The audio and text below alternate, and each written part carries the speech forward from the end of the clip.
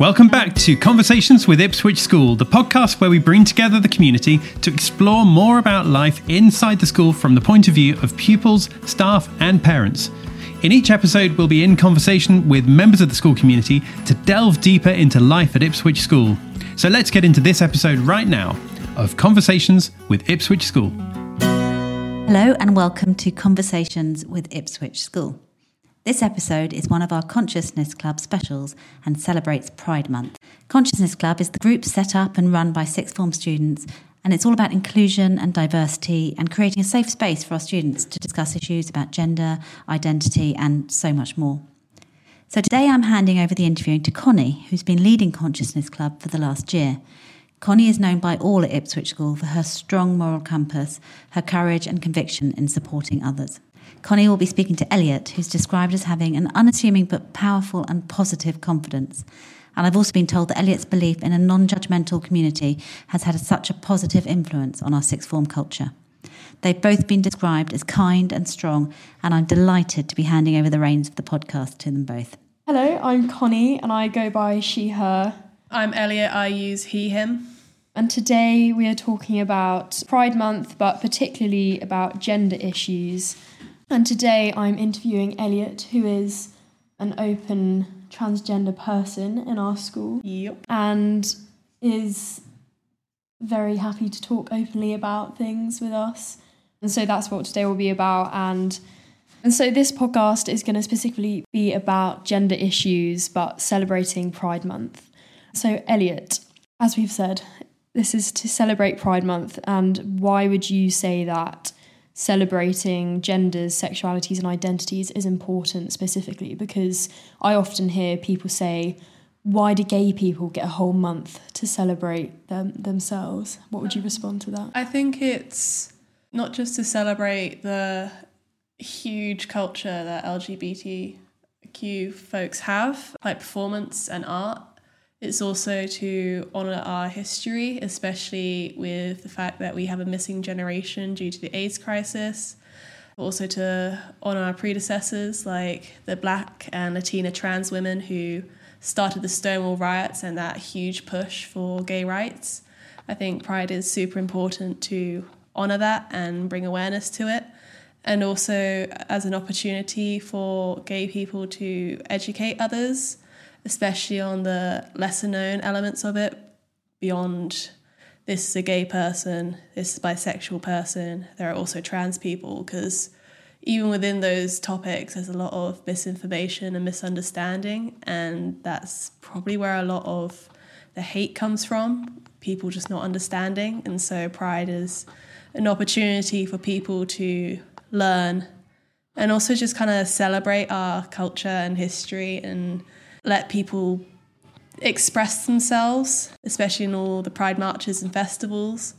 And it's genuinely such a fun experience, especially as a young gay person, being able to surround yourself with other people like you, celebrating the one thing you have in common. And it's a very special opportunity. And I think it's very important to be able to spread that. Would you mind telling us, or how your experience has been at school, going through your, would you call it a transition? Yeah. In some ways? I mean, I initially started coming to terms with my sexuality in about year 9. I was lucky enough to have friends who were already on that journey before I met them, so I kind of got a little bit of a jump start with that. But I think I've always been quite an expressive person, and I've never been the kind of person to hide elements of my identity, so I was very quick to be quite open about my sexuality. My gender identity, on the other hand, that was a bit harder because I didn't know anyone who was going through the same struggle. I didn't have any information on it, and I think that was a lot harder because I genuinely thought there was something wrong with me because I didn't know trans people actually existed. What was that feeling like? It took a long time for me to accept that. And I didn't come out until the beginning of year 12 on the first day when we were all given these name stickers and it had my birth name on it.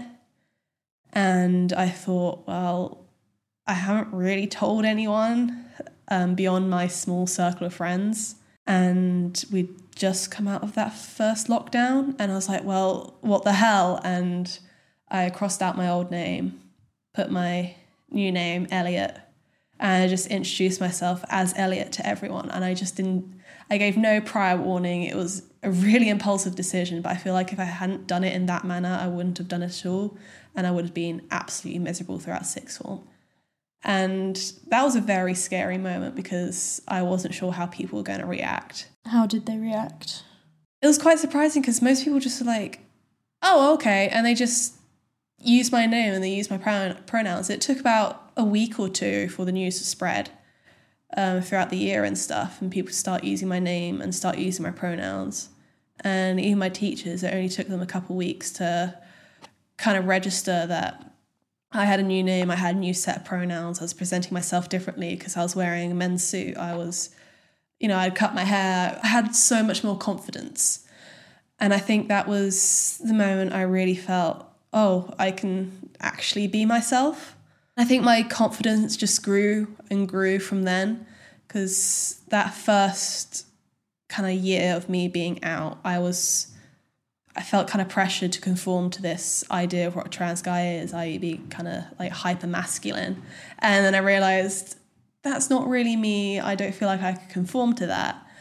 So then about halfway through year 12 and all throughout year 13, I started kind of diverting away from that like stereotype of macho man and just trying to be more myself. So I started like playing with makeup again, just to use the colours because I love colour and it expresses myself. And I felt like I had a lot more freedom and I was a lot happier and I was a lot more confident being able to express myself as a colourful and somewhat socially awkward person. And just, being myself and being out was probably one of the best decisions I ever made. And how would you say that the school either has helped you in that way, or if whatever could be done better in this school and others? Good question. I feel like a lot of people don't understand the terminology, and I feel like if we were given education on, the entire topic of being trans, a lot of the ignorance and the hate that stems from the ignorance would be cut out. And it's the ignorance that really hurts when someone like just comes up to you and asks, oh, are you planning on getting bottom surgery? Like it's an incredibly invasive question. And you don't go up to anyone else and say, oh, I heard you had heart issues. Are you going to have heart surgery? Tell me your entire medical history and intentions. That you don't do that. Yeah. It's like you don't go up to anyone else and ask, because it literally is about your anatomy. Yeah, like it's a very strange question to ask. It's invasive, and also I feel like you don't need that extra reminder that you don't have the body that you identify as. And I know that some trans folks get really uncomfortable if that birth anatomy is referred to, and I know I did because I had a lot of trouble with it. I definitely learned how to deal with that dysphoria a bit better, but it was definitely quite tough. And then having people bring it up constantly. What advice would you give to, first, just in your younger self when you were going through, when it first started and how you went through that, or just other people at school? How would you advise them? It's painful. It's going to be painful, but there are people like you. And I feel like if I had heard someone come to me and say, hey, it's okay, there are people like you and you're able to fix this problem. You don't have to get rid of being trans because, frankly, it should be normalized. But you can have the body you want. You can express yourself the way you want. And it's perfectly okay to step outside of society's very binary view of things. It's okay to be colourful and not quite stick within those like gender expectations. And I feel like if younger students or anyone really, regardless of age, had been given that advice when they were younger, I feel like it'd be easier to exist as a trans person in this world. Do you think it will always be that difficult? I think the realisation of it will still be pretty traumatic. Not as traumatic as it is currently, but still traumatic. Hopefully, if there's education on being trans and it being normalized, like, oh yeah, my next door neighbor, he's trans. Like, hopefully there'll be a point where that just kind of fades into like like another thing that defines someone's like, that person's black, that person's Christian kind of thing. It'll just be like one of those definers of someone that isn't particularly important as such. It's not a death sentence, because it feels like that. And for the majority of the community it is, especially with incredibly high suicide rates, a life expectation of 30. Like my lifespan expectation is 30 years old because I'm trans. And that's because of ignorance and hate. And it's because of not knowing what to do. And it's because of not being accepted. And it's because of people staring at you in the street, or being chased down the street, or being yelled at, or being thrown out of your house by your parents, or being given disapproving looks because you cut your hair or you changed your clothes. It's a painful experience. And I really hope that one day trans people won't have to go through that. So in terms of Pride Month this year, how do you think that we should be celebrating to keep the balance between informing people, educating, but also celebrating culture and LGBTQ people in general? How would you say is the right balance? I mean, the existence of being LGBTQ, like ultimately there's like a lot of darkness and trauma with it. But I feel like if being LGBTQ, just wallowing in that, doesn't do any good for anyone. I feel like to celebrate Pride, it should be about celebrating the people around you and celebrating yourself, especially if you just started your journey, or, you know, you've come to that full realization, or you're just starting to question. I feel like not gatekeeping Pride, not staring at people who have turned up for the first time and looking very uncomfortable and very unsure because they might just have started, or they're supporting the friend. I feel like Pride should be open to everyone as long as they're willing to celebrate and have fun. And I feel like letting information be kind of free for all, letting people, you know, be able to look for things and understand and learn, but also letting people take part in all the culture we have, like drag performance, the festivals, the colour, the fashion, the music. There's so much that we can attribute to LGBTQ people that most people don't really recognise. There's so many singers, so many artists, so many fashion houses. Like there's so much, and they bring so much colour into the world. I think Pride should really be about celebrating the successes and using those successes to push for change. It's an opportunity to express yourself in ways you wouldn't usually get. Like you wouldn't express yourself in the same way at work as you would at home, and being surrounded by people who are like you or different from you but still walk under the same flag, and seeing all the colours, the music and the dancing and the smiles and sometimes tears, but more often than not they're happy.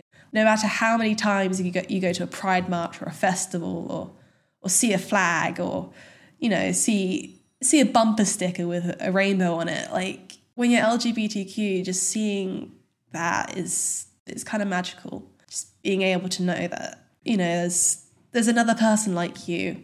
There's another person who'll be able to relate to that. Even if you never actually talk to them or ever interact with them, just knowing that there's someone else like that, and there's a whole community of people like that you can talk to, that you can interact with, that you can meet and make friends with. Like, I feel like that's why Pride is important, because it reminds everyone that we're a community, and we're a community that can't ever be cut out of wider society, because we are one of the main foundations there. We are responsible for so much, and I think honouring that and honouring the people who came before us is so important. So thank you very much, Connie and Elliot. That was really fascinating and interesting and heart-wrenching. Yeah, it did up a little bit. It was very honest, and I'm just very proud that you've been able to share that with us. Thank you. So thank you, Connie, and thank you, Elliot. Bye. Thank you. Yeah, it was fun doing this, I think. I enjoyed it a lot more than I would, even though I started to cry a little bit, but... You know, I feel like it's an important message, and being able to talk about that is, oh, you did it. That's it for this episode of Conversations with Ipswich School, and thank you for listening. To find out more, check out the school website, ipswich.school. Now, the next episode is coming out soon, but in the meantime, thank you for listening to this one. Don't forget to follow or subscribe so you can stay in touch, and we look forward to seeing you next time. Bye for now.